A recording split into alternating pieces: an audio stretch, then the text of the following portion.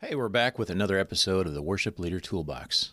We're looking forward to spending this time with you and know that it will be helpful as we continue our mission to provide practical insight and encouragement for worship leaders in local churches.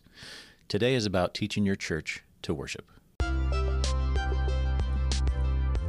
Welcome to the Worship Leader Toolbox podcast, where our mission is to equip local church worship leaders and teams in practical components of local church leadership. We'd be honored to have you share, rate, or subscribe. And if you have questions, we'd love to connect at worshipleadertoolbox.com. We're thrilled to have you listening to our podcast, and our prayer is that it's helpful to you and your ministry team. Let's head now to today's episode. Well, we know you'll enjoy this episode today, but before we get started, let's visit a moment, Tim. I know we as a ministry are in the middle of a conference season. Yeah, conference season is upon us. That is the spring, in some ways, harvest ministry, which is kind of the umbrella for Worship Leader Toolbox, is always in conference season because we do them in the spring and the fall, and a couple around the summertime as well. But in addition to serving in worship ministry at my home church, I also direct harvest ministry, and we lead conferences and events for Next Generation and for ministry leaders who are adults. And I know, Dave, you've been a part of several of those over the years, starting way back at Bonne Terre with the Nazarene camp and a few of the girls' conferences. And yeah, that was the weekend that you called me on your way down to somewhere in southern Missouri and said, hey, can you play bass for me at the last moment? And I just happened to be available, and it worked out well. Yeah. You pulled a granny. There are a lot of stories like that across the board. Sometimes it's hard to pull it all together sometimes, or somebody must cancel it. I don't know what happened, but I'm glad you were there. But so if you're a listener in the ministry area, if I could do a commercial here, I guess, Illinois, Missouri, Indiana, we'd love to have you consider coming to be part of one of these events. So youth conferences, children's conferences, we have stuff for the next 5 weekends right now. And this is in February timeframe. And of course, if you miss those, then you can just, we have them every spring. And it'd be great to have you be a part of that. And you can find out more at harvestconferences.org. And our worship team loves to just lead those and be a part of them and to serve in other people's conferences and events as well. How many local church worship teams would you say have this kind of opportunity to lead in these settings? Yeah, that's a good question. I know that I serve in our local church worship ministry, and I lead that. Most often, if we lead in a special setting, it's either at our church, like, the denomination has hosted an event at our local church, and so we're the worship team.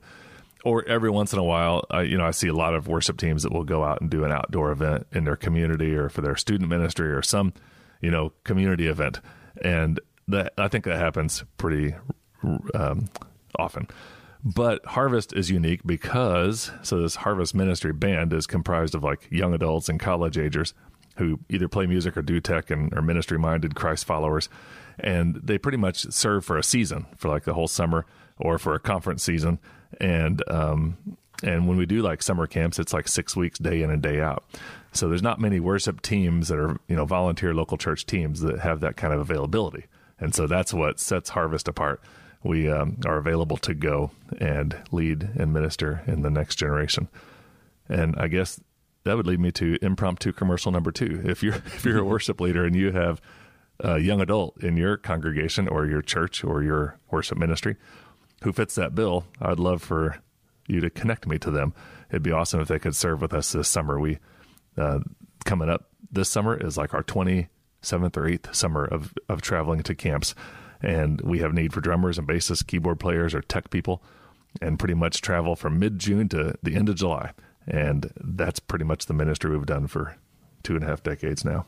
Well, I'm thinking of our own worship team and the young man that plays drums for us. I would love to send him to Harvest, and then again, I wouldn't, because then we'd be without a drummer for the summer. Yeah, that is definitely true. Lately, I have noticed that every young adult who serves, who has a skill in music and a heart for God, gets sucked in pretty quickly to a local church. Mm-hmm. And 20 years ago when we started this whole thing, it wasn't quite that way, at least in my circles.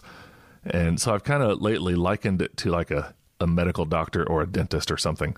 They have a home base, but for 2 or 3 weeks, they may take a mission trip to provide medical services in another nation that is needing that. And then they come back to their home base. So over the last few years, I've noticed a trend of people who sort of almost take off from their church to participate in Harvest, then come back. And the other fact is that most churches these days have some sort of worship team. So when Harvest first began in the mid-90s, we were booked every Sunday doing ministry in churches. And we still do ministry in churches, but not very often on Sunday morning. And so that opens the door for a young adult to be gone in a week, come back on Sunday. So yeah, if you have somebody, love to see if they're interested. That's great. And I know from experience through my sister who was on the team in the old days, and for joining you on occasions for some of these events, how powerful they are. Yeah, it really is amazing to, your sister, Rachel, she was hilarious. Yeah. I remember the time she took all our watches away because everybody was getting too worried about schedules. Oh, my.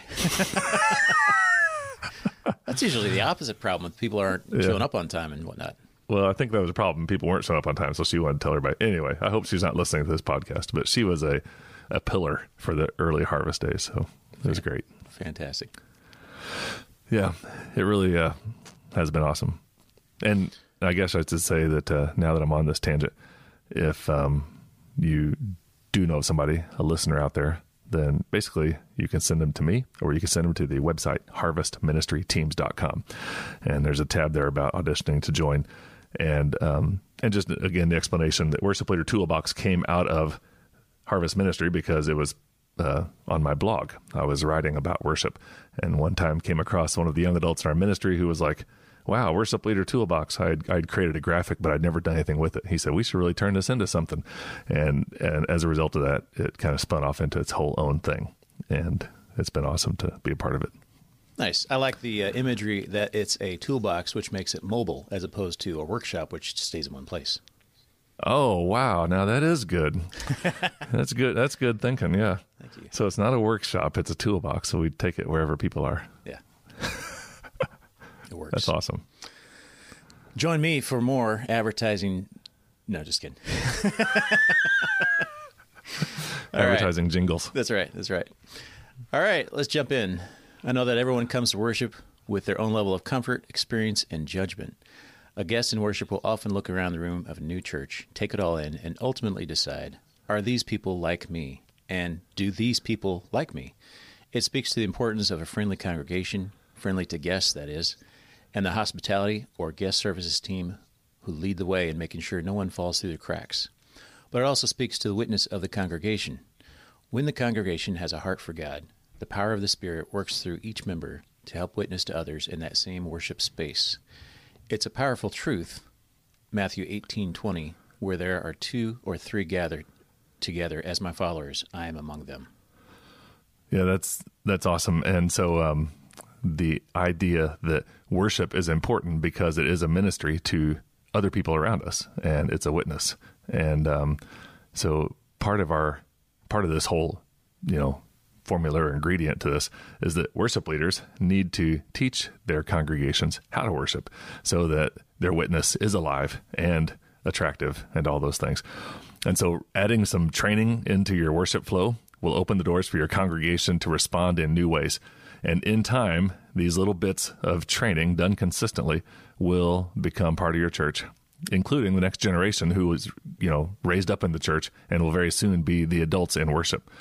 And of course, as we set this podcast up, these next few points that we want to share, people will respond to the Lord any way that he leads. It doesn't always translate to outward energy or major action or huge fanfare. Worship is always about the heart. We want to remember that for sure. But Scripture does teach that as our hearts overflow, we can't help but respond with singing and dancing and praising and action. And so the things we're going to talk about here really recently came from just one quick verse in Psalm 66. And the concept struck me again that we need to do more than just model, though that's a huge percentage of how this is done. We need to speak it out and teach our congregation how to worship. And so I can just read this verse that kind of struck me, Psalm 66, 1-3. Shout for joy to God, all the earth. Sing the glory of his name. Make his praise glorious. Say to God, how awesome are your deeds. Okay, are you ready? Here's some of what we can teach straight from Psalm 66. Though the first two things are that it's direct from God's holy book. So when we are trying to teach people to worship, we don't have to, think up and dream up a big curriculum or a bunch of stuff to say. We can pretty much take it right from Scripture. And it's common knowledge that many of the Psalms were songs. It's part of the poetry section of the Bible. They include desperate prayers, poetry, amazing declarations, and praises. But the amazing thing about the Psalms and other scriptures throughout the Bible is that it doesn't leave out the lows in life, that somehow we are able to have those low moments in our life, but sort of through God's Spirit and supernaturally, it turns it around in such a way that it points to God, His glory, and His grace. So it's a bit of what worship is like. A whole bunch of people show up to this church service. They're coming in. They're all coming from different backgrounds and situations in life, but they're also coming with various recent burdens and things on their heart. And some of them are coming in just barely making it or wondering if they're going to be welcome. It's a huge mixed bag of people sitting in pews in front of you on Sundays. So the Psalms really do sum up the gathered church. And when you're teaching from Scripture, you could teach people how to worship, and you don't have to make it up yourself. You pretty much can trust God's word for that. And so that one, direct from God's holy book, is just gives me hope because it makes it seem better and easier. And then the second one here is that this psalm kicks off with the heading for the director of music. And so I just found that kind of inspiring because basically it's saying the director of music can use this psalm to do what needs to happen. And so yeah, that's kind of cool. The worship leader should always definitely support and partner with the senior pastor. Though the worship leader is a really important role, we want to make sure that we are humbly and just humbly living out a connection with the senior leadership. And so that's a small part of it. But for sure, if you are a music director, take heart in the fact that this psalm was written for you to use. Take up your mantle as the choir director and a music director in your church and really help them learn how to worship. So that's what kind of sets up these 5 things from this passage.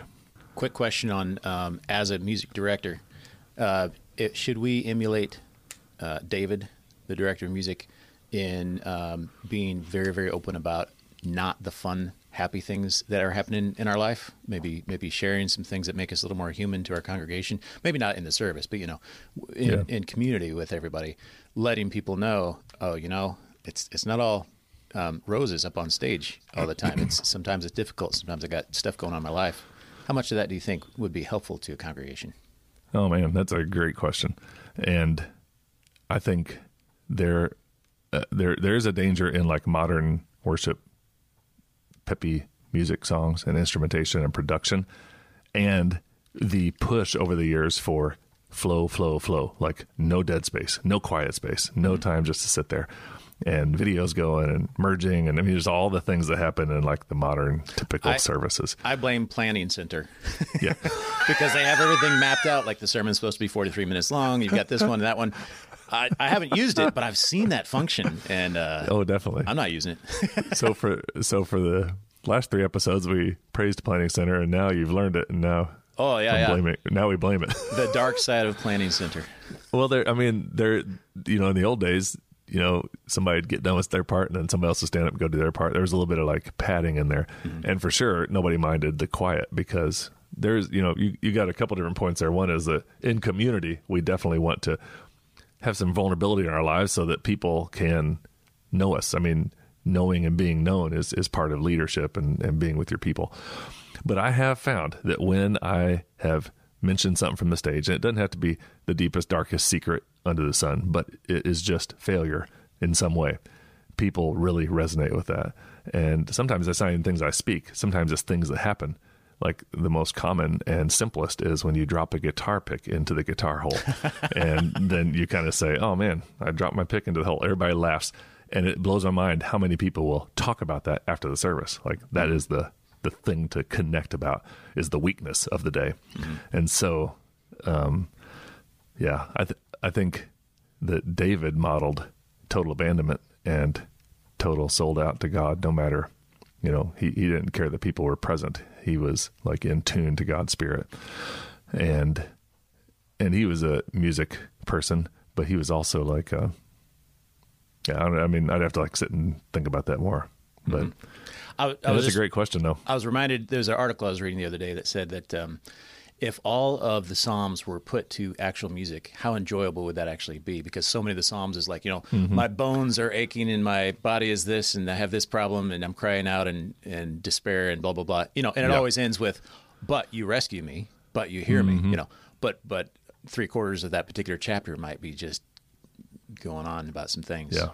Well, 2/3 to 3/4 would probably be in minor keys. Minor keys, yeah. And then they would end on a major key. Yeah. Which is the only musical technical term that I know, I think, which is a Picardy third. A what third? A Picardy third. When the whole song is in like E minor and the end you hit the E major, that's called a Picardy third. Huh. Okay. I have no idea why. Cool. I might have to try that.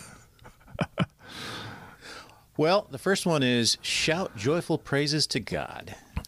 So we're just breaking apart this verse here, and the rest of the podcast probably won't be too long, but the whole thing starts with shout for joy to God, all the earth. And this invitation to shout to God, in some settings, shouts of praise are pretty common. In fact, I was at a church one time as a Pentecostal church where I said, let's lift our voices. In my world, a little more less charismatic worship most often, lift our voices meant the instruments would die down and the people would sing louder. In that world, all of a sudden they lifted their voices with praise God and loud shouts and a lot of clapping and hooping and hollering and prayers and all this stuff. And so all the instrumentalists around me just kind of felt it and just started playing louder. So it was kind of totally different. But I've been in plenty of churches where clapping barely happens. And again, worship is about the heart. But when most people get excited about something, they cheer to some degree or another. I mean, if you get good news, people usually say, all right, or yoo-hoo, or Yahoo, or whatever they want to say. And yoo-hoo, I got thirsty when I said that. So anyway, saying amen, clapping, letting out some sort of cry. The definition of shout, when I looked it up, is actually an utter cry or call with a strong emotion. So I don't think it has to be like shouting like we think of it. It can really just be uttering a cry or a call with that strong emotion. So one thing you could teach your church is that it's okay to say thank you, Lord, or praise the Lord in worship services.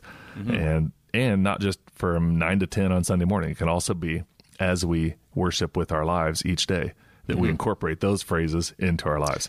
And what you could do is you could say something like, hey, everybody, I mean, as soon as the song's done, say, let's praise the name of the Lord. Everybody say praise the Lord. I mean, and everybody does it in unison. It's a, if your church isn't used to that, shouting out a joy to God, it's a pretty low threshold to build that culture because everybody's together in it. One of the things I've learned from Leanne is anytime something wonderful happens, she always says, thank you, Jesus. Thank you, Jesus. Yeah. Thank you, Jesus. Thank you, Jesus. It's type of catchy. Mm-hmm. Yeah, and it points back to the Lord, gives God glory and praise, and it just opens a lot of doors just for that to be in your natural rhythm of conversation. And it reminds you that you are, living for the Lord. Can I say a Baptist joke? Go ahead. I don't mind if we alienate 50% of the listeners. How many Baptists does it take to change a light bulb in a sanctuary? How many? None. They're not allowed to raise their hands in church. Is that okay? I can take that out. That's hilarious. That's good. I've heard a lot of those. You know how many Methodists it takes to change a light bulb? No. What? Change? Oh my goodness. That's awesome.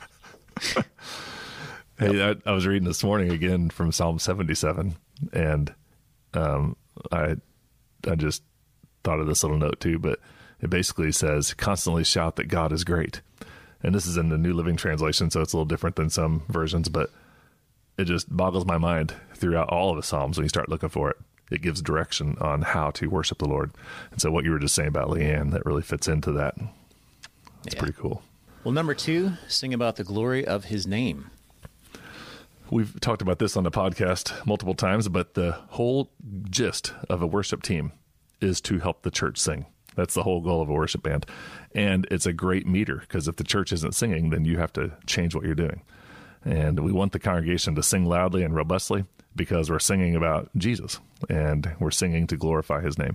So you can help your church do this by, one, encouraging singing, making sure that you always have at least some familiar songs in the list, and stopping instrumentation now and then so that people can hear their voices, like I mentioned just a minute ago.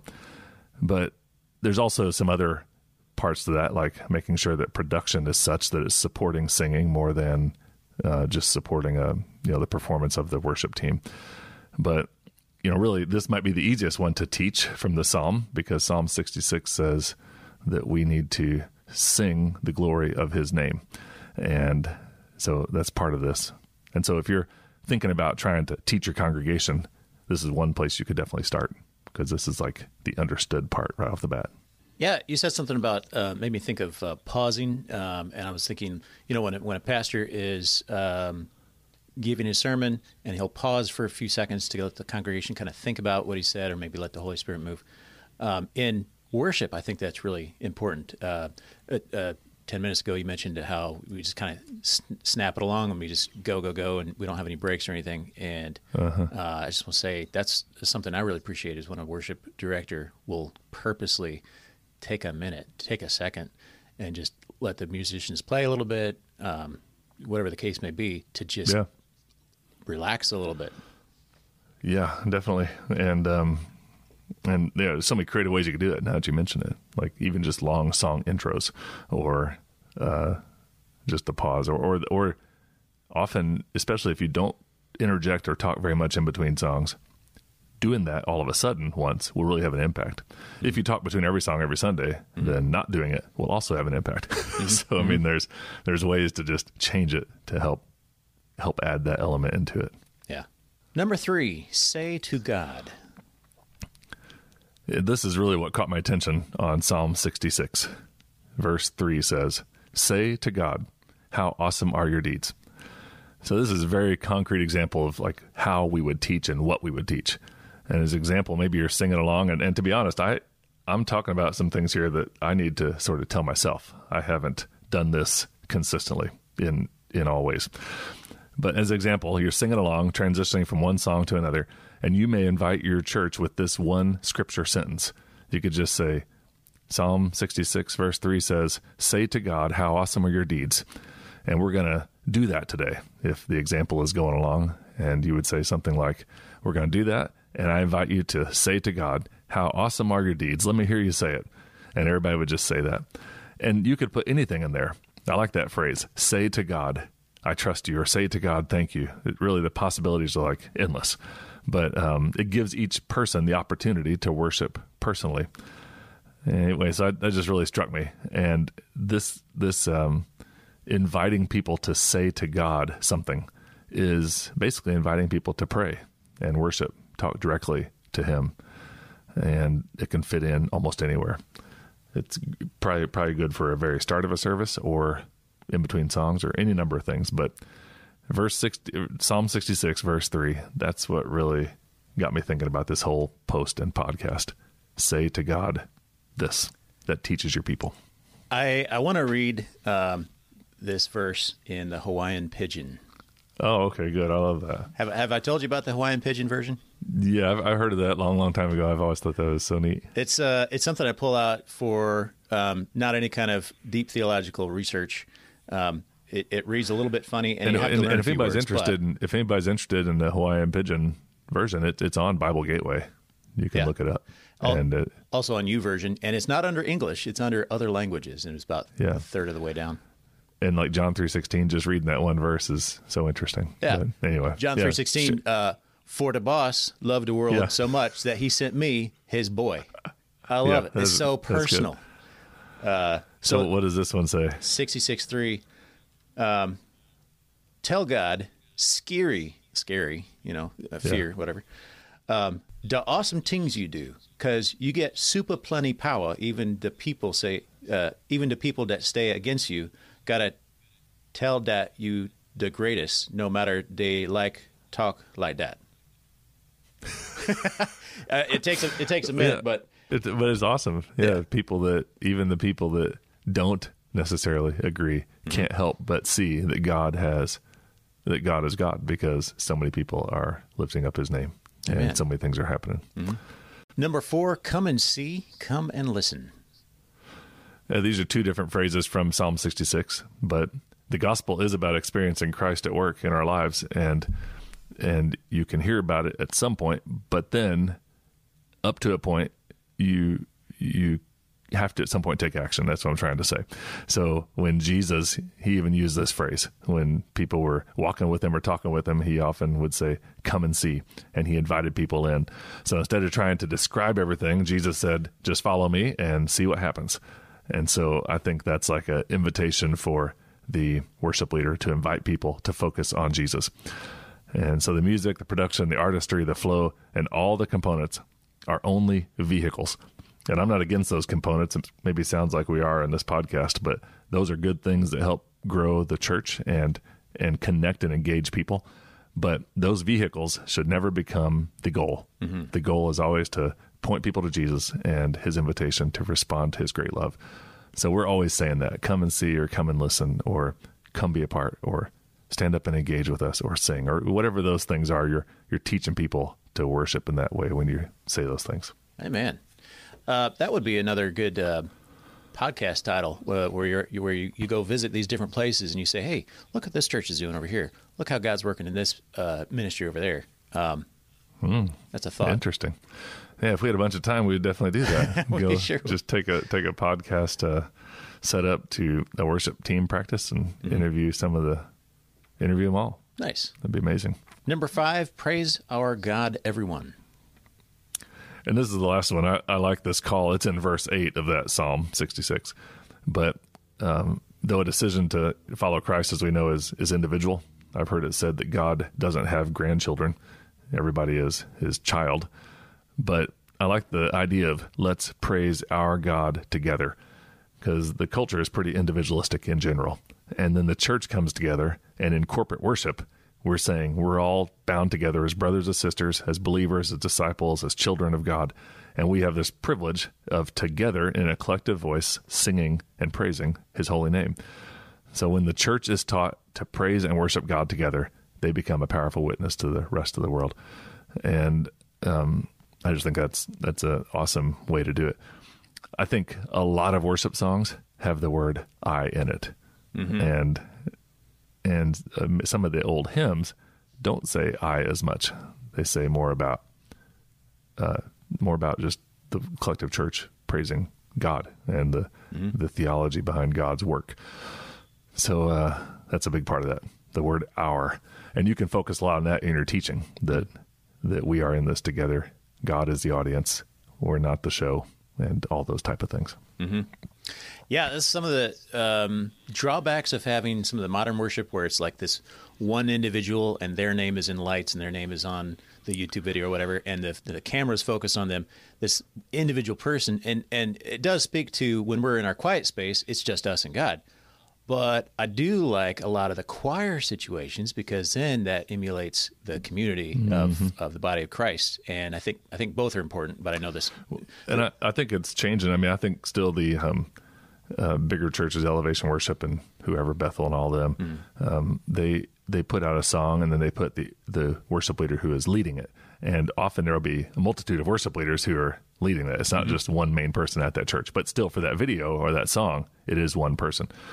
But the new trend is for the videos to be recorded and the songs to be sung, like Maverick City does this almost every single song, where everybody sits in a circle and the worship team is in the middle, and it's like everybody is on the record. Yeah. And I experienced that a couple weeks back at the Belonging Company, that everybody was part of the album, the live recording as they worshiped. And so those two things, it's kind of like coming back around to like everybody's realizing, it can't just be about this one person. Yeah, and a lot of times it's in somebody's living room. Yeah, That's it's great. I saw a video just a couple mornings ago. Somebody was singing. It was a big crowd of people, a lot of production, sounded really great. But the worship leader guy who was holding the microphone was reading the lyrics off his cell phone. This is really getting a little more low tech, and that's kind of nice. I mean, like, it just gets refreshing at some point whenever everybody. Well, I think we can, these 5 things, I think we could probably realize that people will catch on to that. But our teaching in these things can either be a part of the flow of worship, or it can be a segment that just stands alone. Like we've talked about this breakup of flow. It'd be totally fine just to plan sort of on your own to have a couple songs and then just have people stand there and then just stop and say something along these lines. Any one of these from Psalm 66 or anything else that you think of in terms of worship. I don't think you have to try to work this into a real specialized flow. On the other hand, you could, have music playing in the background, a keyboard player or something while you talk about it. But I really do believe that 1 or 2 minutes of teaching your congregation to worship here and there consistently over time is going to be better than just like a once a year seminar, with your group trying to say, here's how you worship. So both are probably good to do, but a little bit stacked on a little bit will have extreme staying power. And I'm always reminded of a guy that I ran into at a church in our area that I was a guest worship leader, and he wasn't going to be there because of some event he was going to be at with his family. And in his phone call leading up to that Sunday, he said, yeah, when I got here 5 years ago, they just stood there and looked at me. I think I finally got them moving and clapping and applauding at the end of each song. So we're still working on them to respond to God's Spirit. And just the way he said it so matter-of-factly, it was just like, and he's a Hispanic. He's used to Hispanic worship, and he's leading a white congregation. But just the fact that he said that has always stuck with me. Like, man, that's part of the goal, is to help people feel comfortable giving God praise with their voices and their lives. Amen. Awesome stuff. And here's a question for the listeners today. You like how I paused to let the Spirit... No, I'm just kidding. What are some of these things you want to teach your people? Yeah, that's a good question. I mean, look at this list. You can go to the blog post at worshipleadertoolbox.com, and, you may not teach all of them right off the bat, but you pick one. So that's a great question to ask. I just got to say, this is kind of an eye-opener for me, this episode. I've not seen too many people during the worship service say, hey, here is why we're doing this. Here's why we're doing that. Here's some explanation. Here's some scripture to back it up. Here's how we feel, these things. I've never really seen that before. I hope that a lot of people pick up on this and start doing exactly this. Well, we're praying for you as you continue to lead your church and lift up the name of Jesus. We'll see you next time. Thanks, Dave. See you, Tim.